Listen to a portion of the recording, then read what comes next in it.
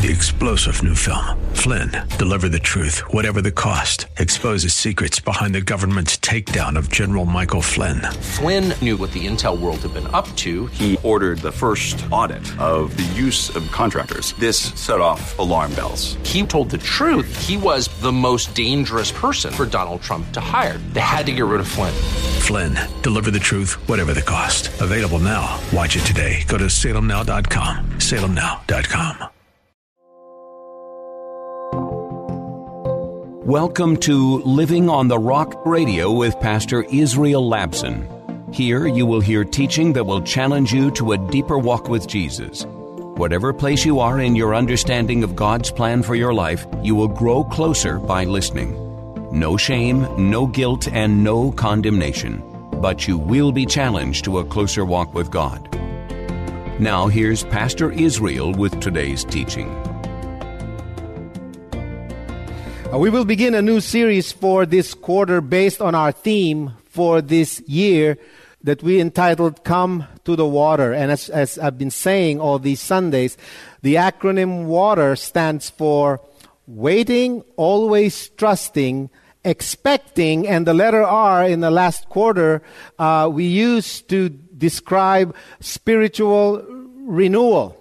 Now the letter R in the acronym WATER for this coming months will be focused on spiritual refinement, how to refine our walk with Christ. Today's message is entitled A Soul in Pursuit of God. And our text is taken from Revelation chapter 2, verses 14 to 20. Please find it in your Bible and we will read it momentarily. You know, there's always a honeymoon period, whether it's that new house that you bought, that you're excited to move into, whether it's that new car that you purchased, whether it's that new job that you just got, or maybe that new relationship that you just engage in. There's always that brief period of time when you're convinced that nothing can go wrong. That'll always be perfect the way you have experienced it for the first time. Nothing can possibly destroy the happiness and the joy that you feel at that moment. But as time goes by and familiarity and routine begins to set in, the luster, the joy, the excitement begins to fade. That house that you were so excited about going home to, the moment you paid several months of your mortgage, you decided that you're going to spend less time in your house so you can spend more time in that job that you used to brag about being the best place to work in the world.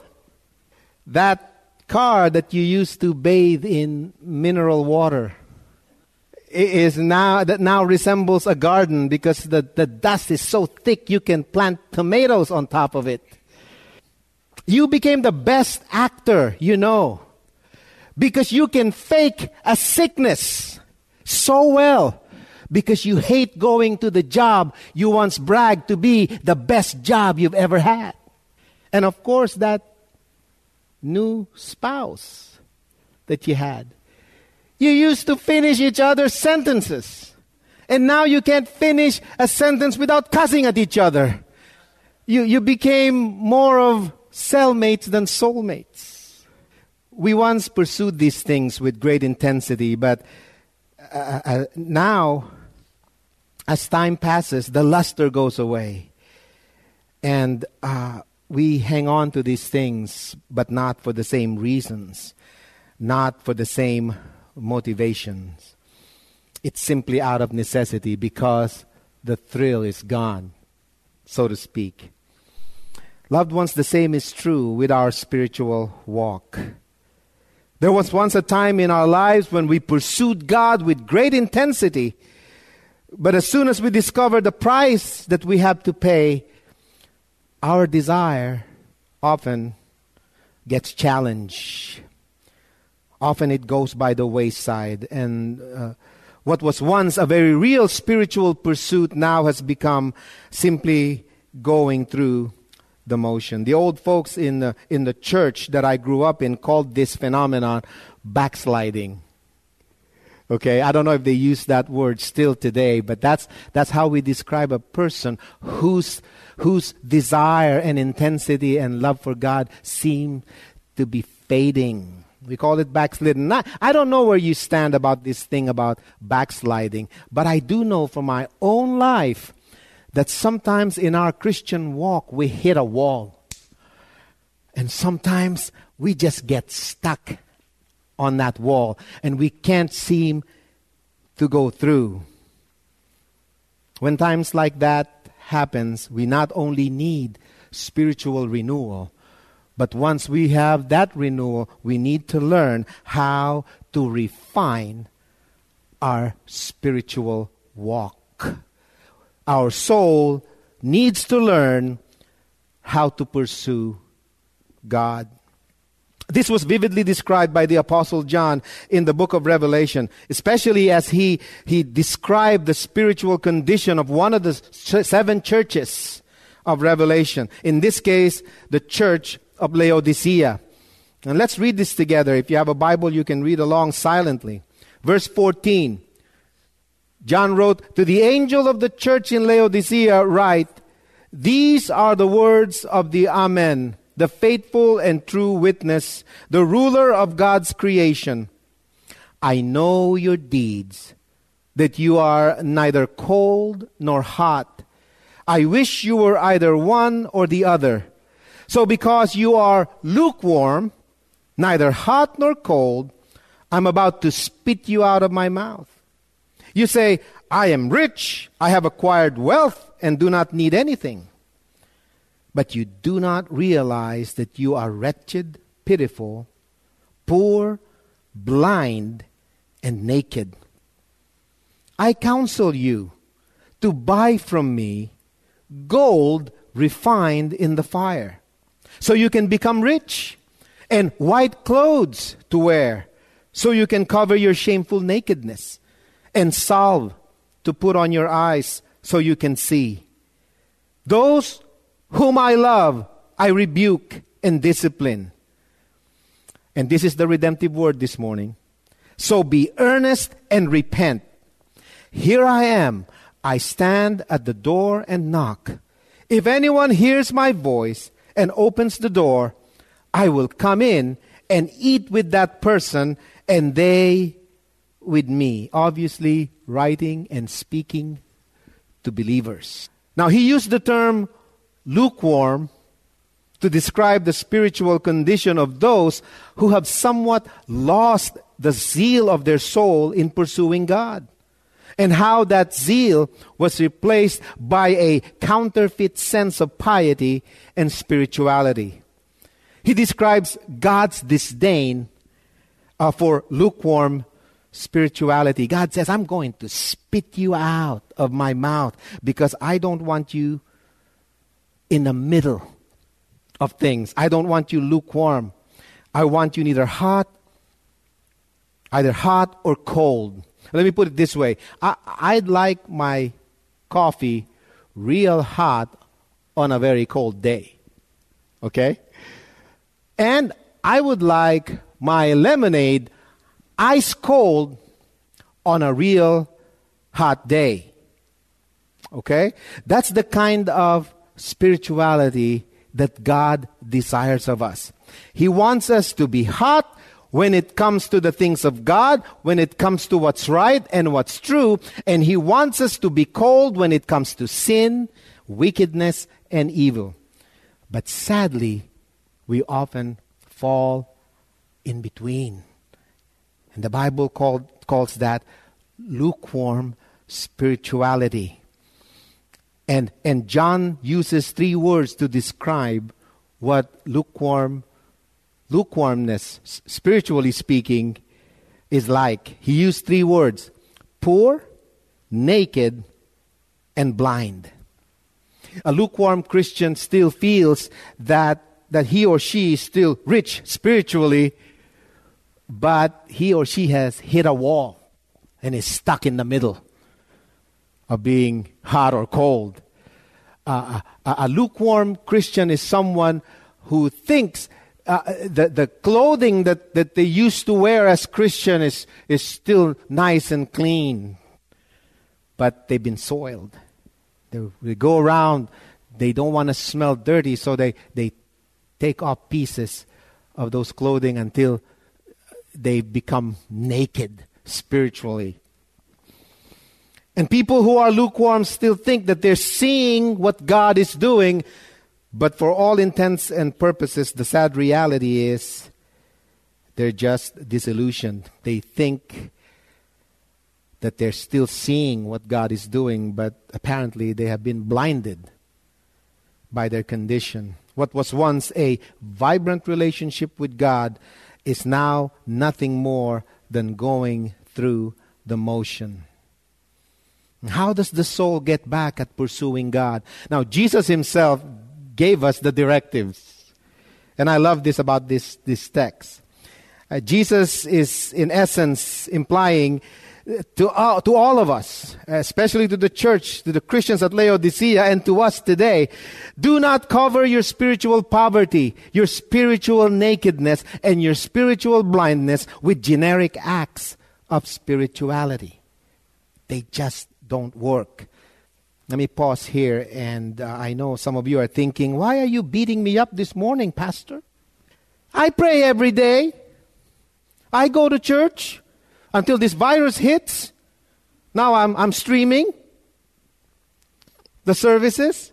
I volunteer at the shelter. I come to worship every time I get a chance. I don't lie to my neighbors. I don't cheat my neighbors. I try to do the best thing that I can do. And those are all fine and good. The question is, what's the motivation behind the things that we do? Because you see, pagans can do the same thing. You know, you see a lot of people able to do a lot of things on the outside. But as followers of Jesus, there's something different. The motivation we have does not come from the things that we do. It comes from who we are on the inside. Is our soul pursuing God? And once our soul pursues God, these things happen in our lives automatically.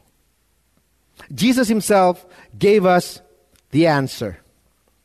And this will help us get back in track. Our soul can get back in track of spiritually pursuing God when we do these things that Jesus commanded us. It's interesting. Jesus said, buy from me 3 things.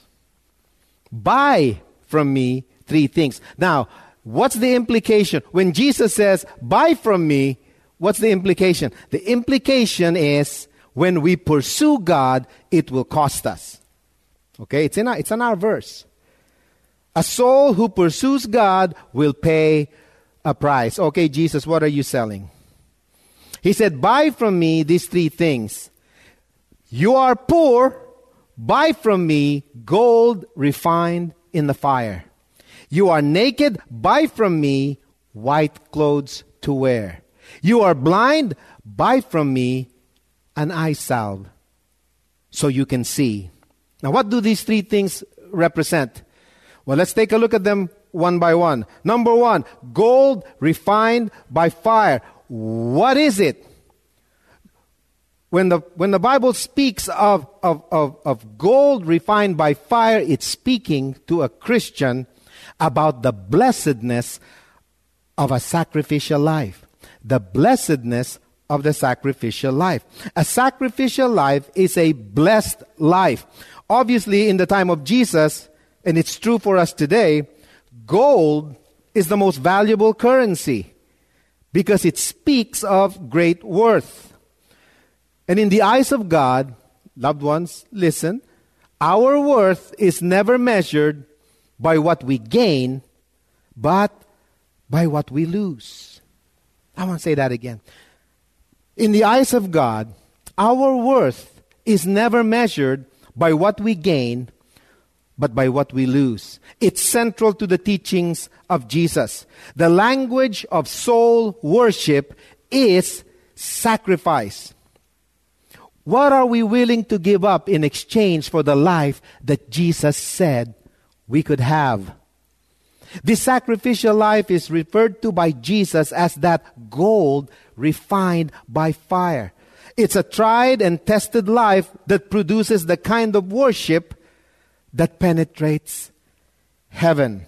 There was a story in the Bible, and you're all familiar with this.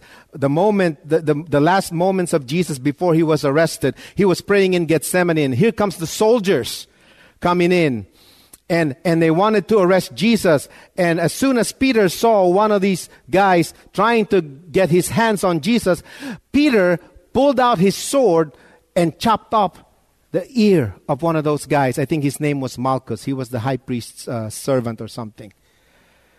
And somebody once said that Peter was not aiming for the ear. He intended to cut the guy's head off, but he missed, as he did, missing a lot of the things that Jesus had taught him.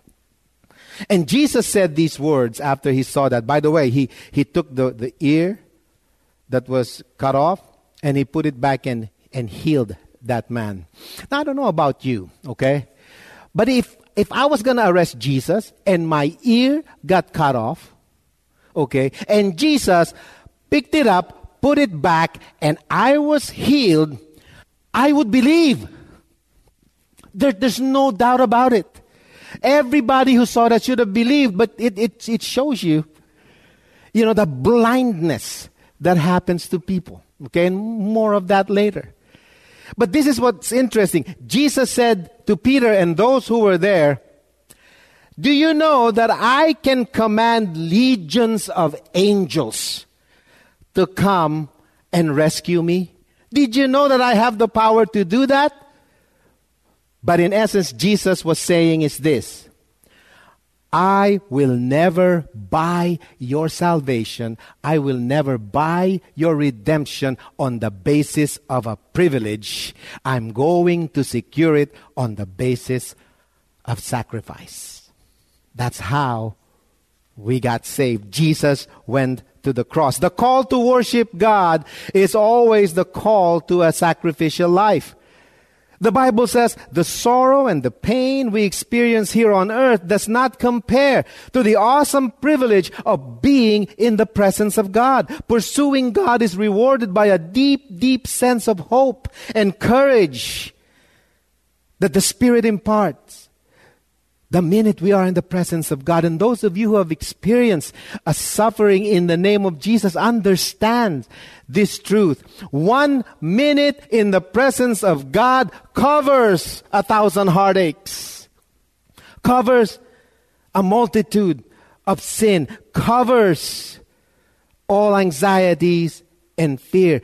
That's the reward of being in the presence of Christ in the midst of sacrifice. There's a story that Chuck Colson, the late Chuck Colson, told about how great a politician Richard Nixon really was. His job in the White House was an aide to the president, and his main his responsibility is to diffuse any kind of tension between the president and everybody else. Okay? There's this one time when a group of farmers began complaining about this Republican bill that says they're really putting their businesses in jeopardy. Their products, they couldn't sell their products that well because this bill kind of prohibits them from doing certain things, the ability to sell their products. So they tried their local and state officials for help, but to no avail. So they decided to go to Washington, D.C. and confront their representatives and their senators, and also to confront the agricultural secretary about this matter. And so when they got to the White House, they were met by Chuck Colson. And Chuck Colson said to them, "I'm sorry to tell you, but all your representatives and your senators are currently very busy. So while you're waiting for them, why don't I give you a tour of the White House?" And so the farmer says, okay, while we're waiting, let's go ahead and have a tour of the White House. And he gave him a tour. And at the end of the tour, he said to them, okay, let's go to the office of the agricultural secretary to see if he's available to speak to you. And they went there, and Colson said to the farmers, they're still pretty busy. So why don't we just go and find an office somewhere where you can wait until you're able to talk to these guys. And Colson then purposely took these farmers to a hallway that will pass by the Oval Office. And as soon as he got to the Oval Office, he took a peek in and he looked at the farmers and he said, maybe I could have you talk to the president for just a few minutes. And sure enough, as soon as they entered the Oval Office, Richard Nixon dropped everything he was doing, dismissed the people that were in his office, and began to spend quality time with these farmers. After that 10-minute meeting with the most powerful person in the world, those farmers did not want to talk to any of the representatives. Why? Because 5 minutes, 10 minutes with the most powerful man in the world diffused all of their anger and their anxiety. That's the kind of thing. It's not a perfect illustration, but that's the kind of thing that happens when we are in the presence of God. The Bible said no suffering we endure in the world will compare with the joy that awaits those who love Him. The sacrifices we make to pursue God will pay off, because true spirituality will cost us, and God honors our sacrifice of pursuit, in the pursuit of His presence. Jesus said, "Blessed are those who are persecuted because of righteousness, for theirs is the kingdom of heaven. Blessed are those blessed are you rather when people insult you, persecute you, and falsely say all kinds of evil against you because of me. Rejoice and be glad, because great is your reward in heaven. For in the same way they persecuted the prophets who were before you." Jesus was saying, hey, the people that were before you suffered the same thing. It's part and parcel of the Christian life, and it's going to be honored by God. Suffering may endure for the night, but joy always comes in the morning. When we get to heaven, we're never going to be rewarded on the basis of what we achieved, what we have earned, or what we have accomplished. We will be rewarded on the basis of what we have lost, because of the sacrificial life we live in order to please God. Theologian Ian McLaren said, "No flower will bloom in paradise if it was not transplanted from Gethsemane." I think that's a beautiful, beautiful word. There's a second thing that God wants us to buy from Him, and that is, He said, "Buy of me white clothes so you can cover your shameful nakedness." These white clothes to wear represent the beauty of a sanctified life. The beauty of the sanctified life. Not just the blessedness of the sacrificial life as represented by the gold refined by fire, but also the beauty of a sanctified life represented by the white clothes that Jesus says we ought to wear. This represents a life of sanctification. The Bible said that we are clothed with the righteousness of Christ. You know, sometimes, you know why we get lukewarm? It's because, we don't realize that we're spiritually naked. We took off the clothing that God has placed upon us, that clothing of righteousness. And let me explain a little bit. The Bible says that we are clothed with the righteousness of Christ. But that clothing, sometimes, it's not a good thing to wear. We go under a lot of pressure. We feel ashamed sometimes of calling ourselves Christians because, it's not a popular thing sometimes. We get persecuted. Sometimes people don't look at us the same way. They don't look at us normally because of the fact that we seem to be wearing a different fashion than they are wearing. Okay? That's kind of a reason why some of us become lukewarm. We try to put a little bit of the world's clothing on us rather than maintaining that clothing that God has provided for us. Now listen, have you ever looked at your old pictures? Everybody? Yeah. Have you ever looked at some of your old pictures? Don't you sometimes, you look at yourself back maybe in the 70s, those of you who are old enough. I'm talking about those of you who are old enough, okay, wherein you buy ice cream, they ask for ID. That old, okay? Have you looked at those pictures? Don't you just sometimes want to faint at how good you looked? But have you ever checked out your wardrobe back in those pictures? They're shameful. You should be ashamed that you have worn those things, right? But some of you still keep them, and you still wear them from time to time. And that's what I want to describe. You know, move on. God has given us a new wardrobe that enable us to pursue righteousness. You've been listening to Living on the Rock Radio with Pastor Israel Labson, a ministry of Living Rock Christian Church in Sunnyvale, California. As a listener-supported ministry, they are grateful for your tax-deductible donations at livingontherockradio.com. Living Rock is a church that doesn't care how you are dressed or what candidate you voted for. A church made up of imperfect people from all walks of life with a hunger and thirst to understand God's plan for our lives. No matter what you've been through or what questions you may have about God and faith, you will find love, grace, and hope at Living Rock Christian Church, 675 East Taylor Avenue in Sunnyvale, with Sunday worship starting at 10:30 a.m. More information at livingontherockradio.com.